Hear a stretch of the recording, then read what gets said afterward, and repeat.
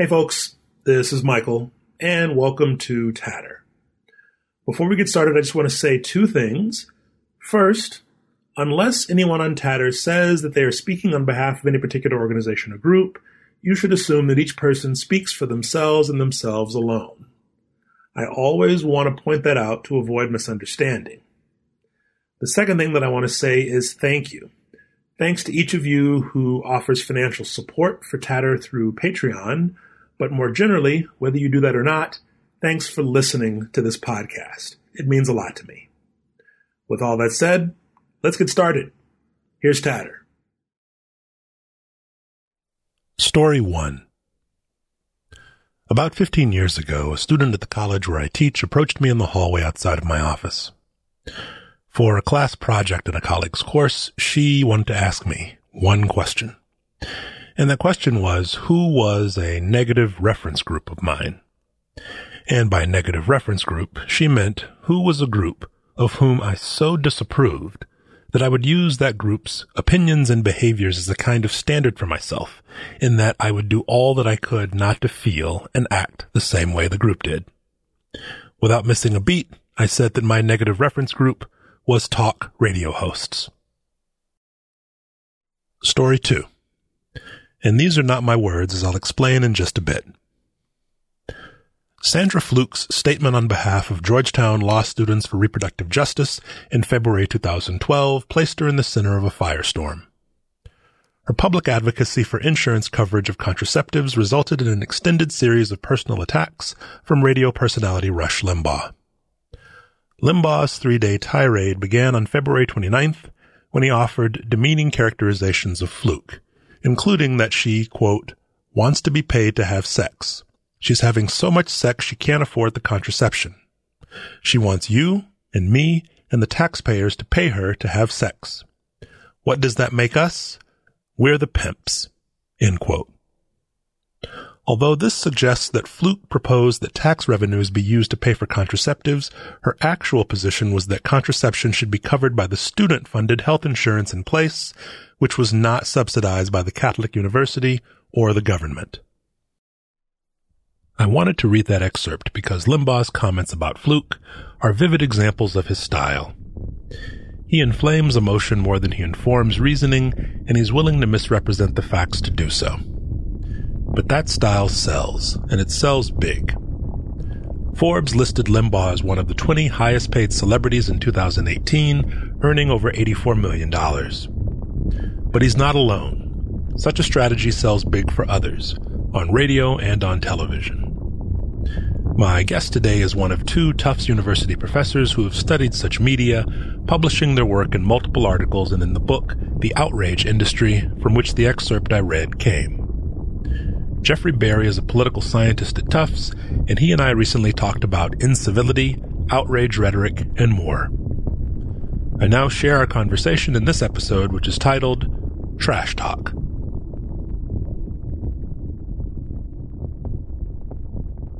So you are the John Richard Skews class of 1941 professor of political science at Tufts University. That's a mouthful, but yes, that's that's my title. And you're a Johns Hopkins PhD, I see? I am, yeah. Tell me, what drew you to political science? My mother.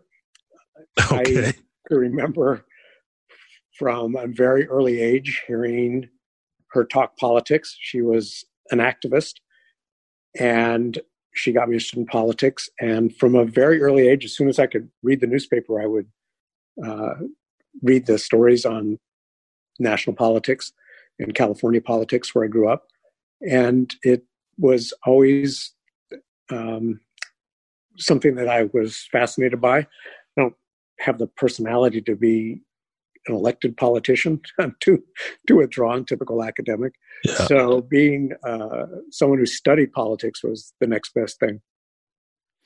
And I see that you're a 74 PhD, which means the 60s, or at least late 60s, must have been sort of a coming of age time for you, which would have been an interesting. Yeah, thanks for revealing my age to you. Sorry about that. Yeah. But having now outed me, I can tell you I was actually at Berkeley during those years. And it was quite an education. I was not a campus radical, but certainly you cannot be there and not get caught up in all the demonstrations and the repeated confrontations with the police and boycotts of class. And it was quite a coming of age. And the one thing at Berkeley at that time is that there was this feeling of being at the center of the earth. Yeah. That all eyes were focused on Berkeley. And, in a sense for good reason, because the anti-war movement really took hold there more fiercely than just about any place else. And so now one of the areas that you study is incivility and outrage. And I'm curious what drew you to those areas of study or that area of study? It's interesting in that it's a late in life source of fascination for me. I studied for many years conventional politics, working within the system, interest groups, sort of neighborhood associations, Congress. And it was more or less an accident that I became involved in this project with my colleague in the sociology department, Sarah Sobieraj. So there's no connection that you see between your experiences at Berkeley at a time of fervent protest and your current research focus on outrage rhetoric in the media? Not consciously. Maybe somewhere it was still rattling in the back of my mind. But when I left Berkeley and went to Johns Hopkins for graduate work, I began research on Congress, which is really very conventional type of politics. So maybe it was a rebellion against Berkeley that I was tired of that and wanted to study, people that weren't out in the streets, but people that were involved in the more traditional form of politics.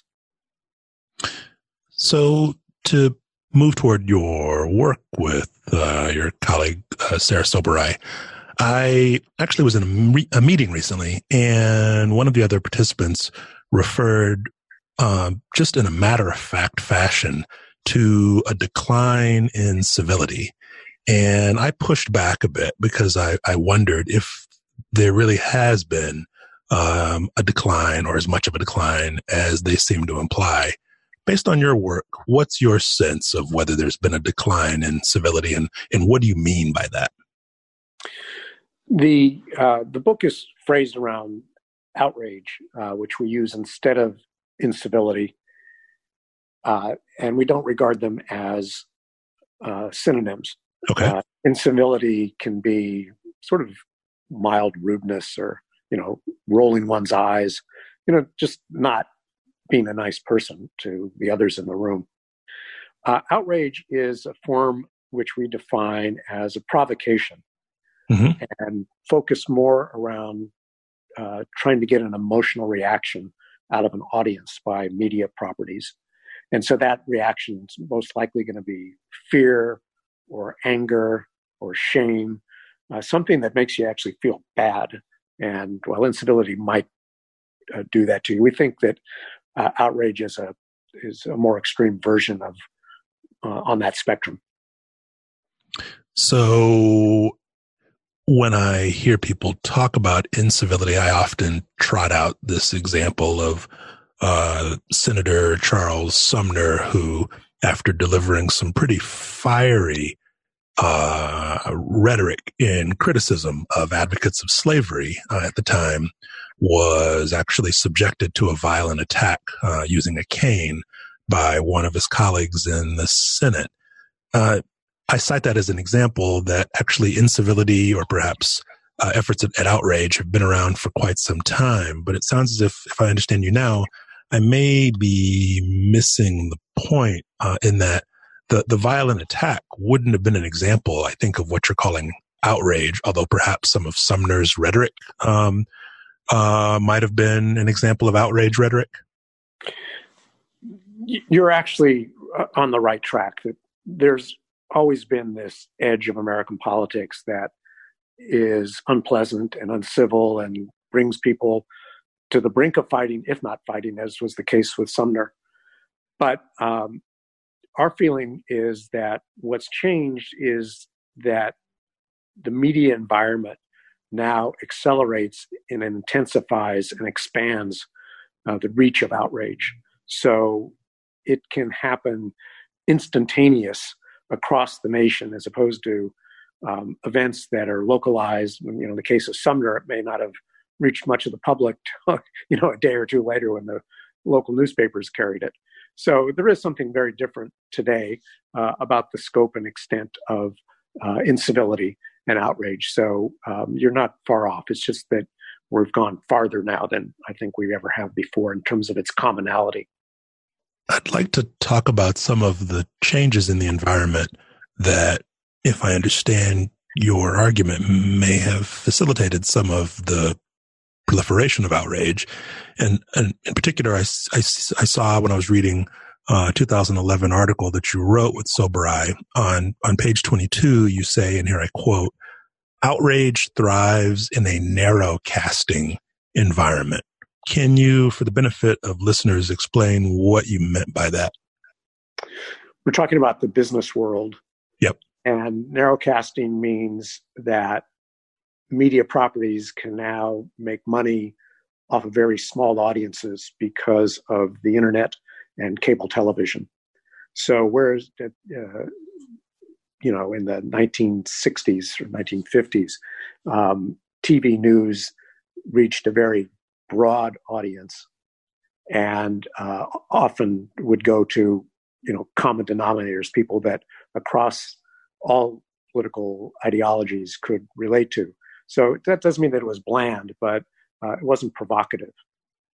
And the reason why they were very general in their approach to the audience, or reached for a general audience, better way of saying it, is because they had to have an advertising environment where they could sell ads to people that wanted to reach that broad audience. So, it might be automobile manufacturers, for example. Mm-hmm. So now Fox and MSNBC, for example, they don't need to reach that broad an audience. So Fox, for all its fiery rhetoric and how much we discuss it, its top audience in an hour is about 3 million people, which is not a small number of people, but it's nothing like, the NBC nightly news with Huntley and Brinkley had in the 1950s and 1960s. So they can do that because cable television can deliver a narrow audience with fixed demographic characteristics, and rather than a mixed audience that, Cronkite and Huntley Brinkley had to reach. Its advertising efficiency is, a shorter way of saying what I just said. Well, and I appreciate your reference to efficiency, because from what I saw across multiple articles, a theme in your work seems to be the ways in which outrage as a media strategy has become highly efficient. And in part, unless I'm mistaken, that's also a product of some policy changes such as deregulation. It has, yes. So deregulation changed the talk radio industry in particular by allowing chains to buy up lots of different radio stations where there were limits before in terms of how much one company could own. And so that changed the radio industry, which is the biggest part of the outrage industry now. And Clear Channel is still the largest conglomerate in talk radio, or in radio generally? It is. They have hundreds and hundreds of stations, and they've fallen on some tough times in radio. And I think it's hyper competitive. It's not like Fox, which has a monopoly over conservatives on television, but talk radios, there's lots of different programs, and the advertising market was terribly damaged by Rush Limbaugh and his mocking of Sandra Fluke, if you remember, some years ago, over her testimony before a congressional panel. And advertisers began to flee under pressure from liberal advocacy groups. So Clear Channel and Cumulus and other talk radio chains are making less money these days. One of the things that I still don't fully understand about your argument is what the reason is for the difference in strategy between Clear Channel on the one hand and, say, NBC back in the days of the big three networks. I see them similar in that in both cases, they have a large share of the market, television in one case, radio in the other. But whereas in the days of the big three, such a network as NBC, by your argument, did not engage in provocation in the way that producers of content on Clear Channel do. So what's the difference? Well, again, it's narrowcasting. Clear Channel delivers a particular demographic.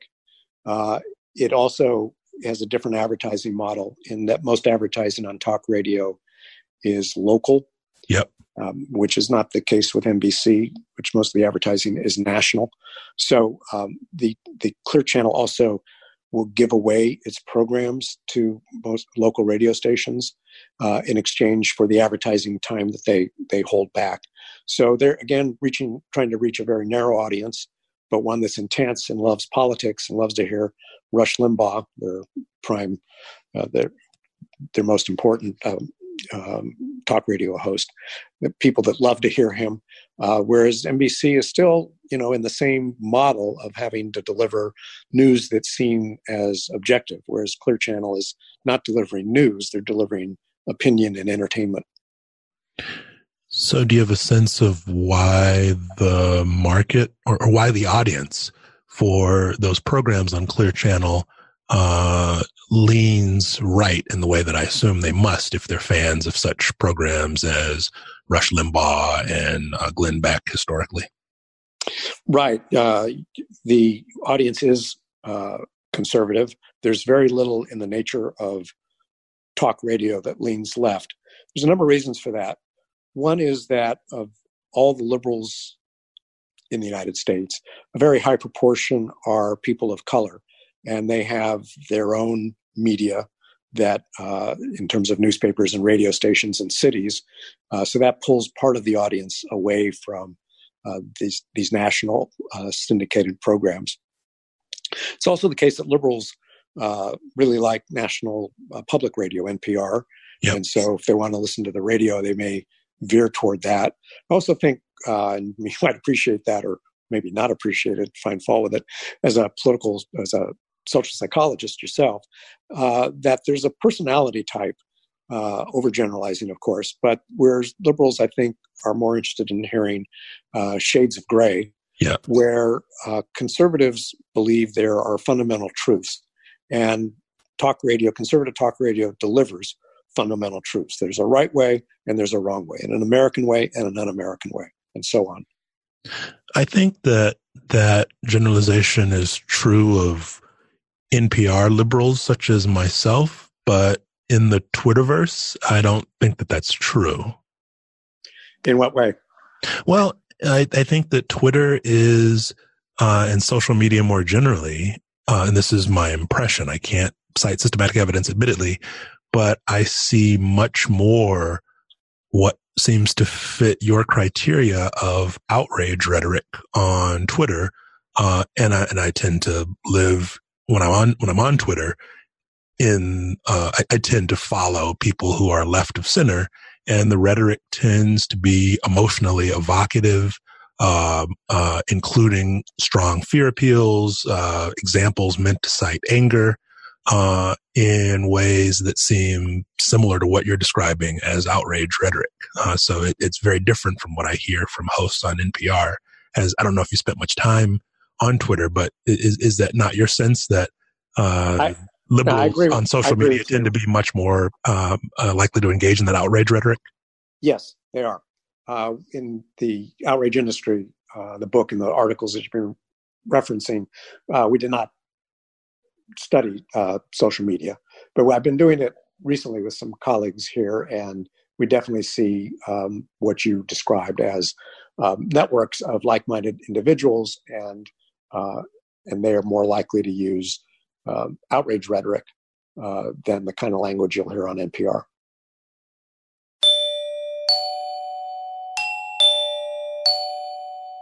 Let me backtrack. Again, our emphasis is on media companies. Yep. So they produce programs. So on Twitter, you're your own company. Yep. So you may not have a sophisticated marketing strategy as Clear Channel Communications, but you just do it because it feels good or entertains yourself. Right. Or it gives you a sense that you're being virtuous, but and making a difference, but at very low cost. Right. So in thinking about what you've studied, I wonder if you have, what's your sense of the relative benefits and costs to our democracy of this proliferation of outrage rhetoric? So we've always had, as you pointed out earlier with your example of Senator Sumner, we've always had outrage. We've always had provocateurs. What's, I think, different now is that the media that we are listening to, and it's a big number, outrage audiences, is that it makes our views harder, makes it more difficult to compromise. And it has facilitated the rise of President Trump, who, whether you like him or not, I think you will agree that he's unyielding and nasty toward his enemies. And it's an ugly side of American politics. And we shouldn't pretend that, the alternative, if President Trump steps down, is some kind of ideal society where we talk in college professor language. So there's still going to be a nasty edge to politics, but I think that we've moved to a society where politics is just too much of a blood sport, and we need to get back to the stage where members of Congress of opposite parties and opposite point of views could denounce each other, but then go into the committee rooms and come up with synthetic pieces of legislation that where each side got something. And we're not there at the present time. So I think the outrage industry is contributing to the inability of America to effectively confront its problems, or more effectively confront its problems. As I'm sure you've noticed, one of the latest controversies involves former Vice President Joe Biden's recent comments at a fundraiser where he was, and it sounds as if he was rather inartful, which is not novel for Biden, of course, but he was rather inartful in the way that he expressed, I would say, nostalgia for a time when there was more bipartisanship in Congress. And one of the things that's unfortunate, arguably, about his comments was he cited as examples his ability to work with senators who were notorious segregationists. But one of the things that controversy led me to was a Washington Post monkey cage article by Laurel Harbridge Young, who the headline of which is "Congress is more bipartisan than you think." And her argument is in part that, yes, there's been a decline in bipartisan votes, but on her analysis, that's been a function of decisions by congressional leadership to only bring forward, or to predominantly bring forward, bills that divide the party sharply, bills that have strong majority party support and very little support in the minority party. But if you look at bipartisanship in other ways, namely bipartisan sponsorship of bills, she argues that it's actually been pretty constant. I wonder if that argument resonates with you, especially someone who studied Congress before. Yeah. I'm going to politely disagree with Professor Harbridge. Okay. I don't think, the sponsorship of legislation tells us very much, since most bills don't go anywhere. So you have co-sponsors from both parties just putting their names on bills so they can tell their constituents, well, I've signed on to the such and such act. So the leadership, her analysis of the leadership dynamic strikes me as wrong, because the leadership reflects what the rank and file want. And I think the rank and file are very conscious of what, particularly on the Republican side, of what Fox is saying, or, maybe a little less so on the liberal side with MSNBC. But the reality is that the outrage industry and just the general media industry now is a gigantic mirror on Washington, and as a mirror, it reflects back into the constituencies of what their own individual legislator is doing. So whereas before the 1950s, which I nostalgically referred back to, where Congress could do work inside of committee rooms, even though on the surface they were disagreeing, that's harder to do now. And so I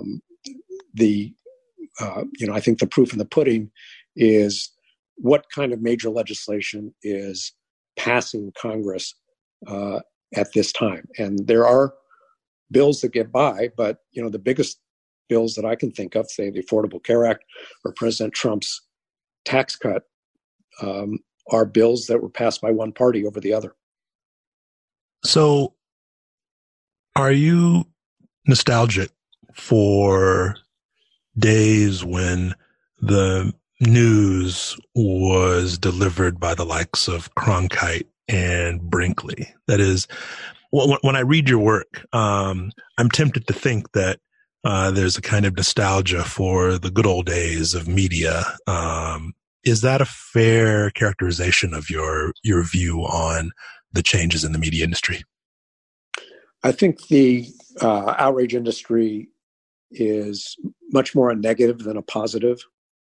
It exacerbates and coarsens American politics.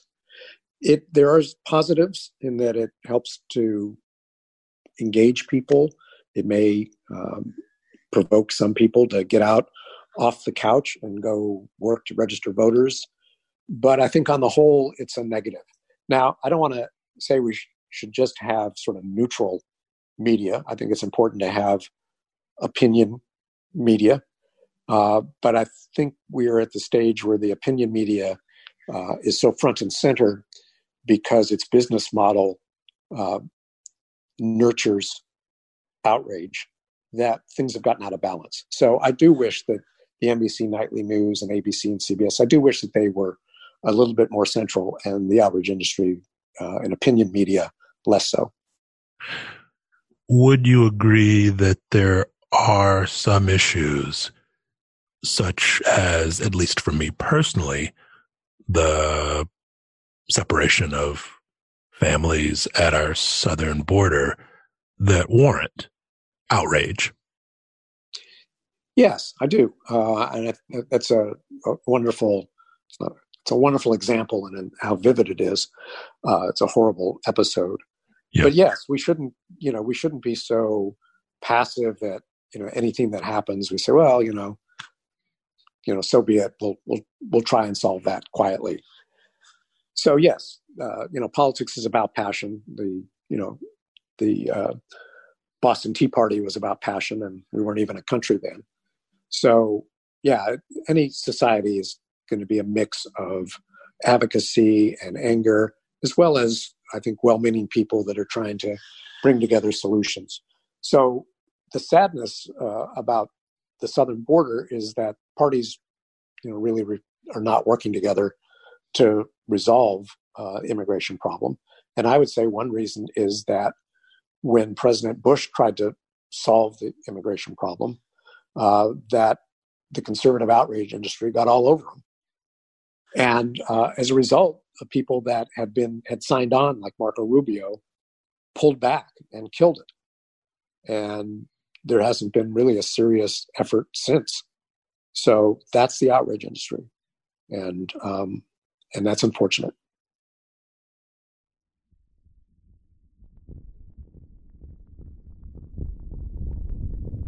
That's it for Tatter. I want to thank Jeffrey Berry for taking the time to talk with me. I very much enjoyed our conversation and hope to get him back on at some point in the future. Also, even though his co-author Sarah Soberai wasn't available for this episode, I hope she'll join me someday as well. For more information on them and the topics we discussed, go to tatter.fireside.fm and find the page for this episode, where there will be relevant links, including at least one link to information about Clear Channel's rebranding as iHeart Communications. So warm, so fuzzy. To provide feedback on this or any other episode of Tatter, you can go to Twitter and mention Tatter using the handle @Tatter_rags, or you can go to iTunes, where I am always grateful for reviews. In any case, thanks for listening, and be well.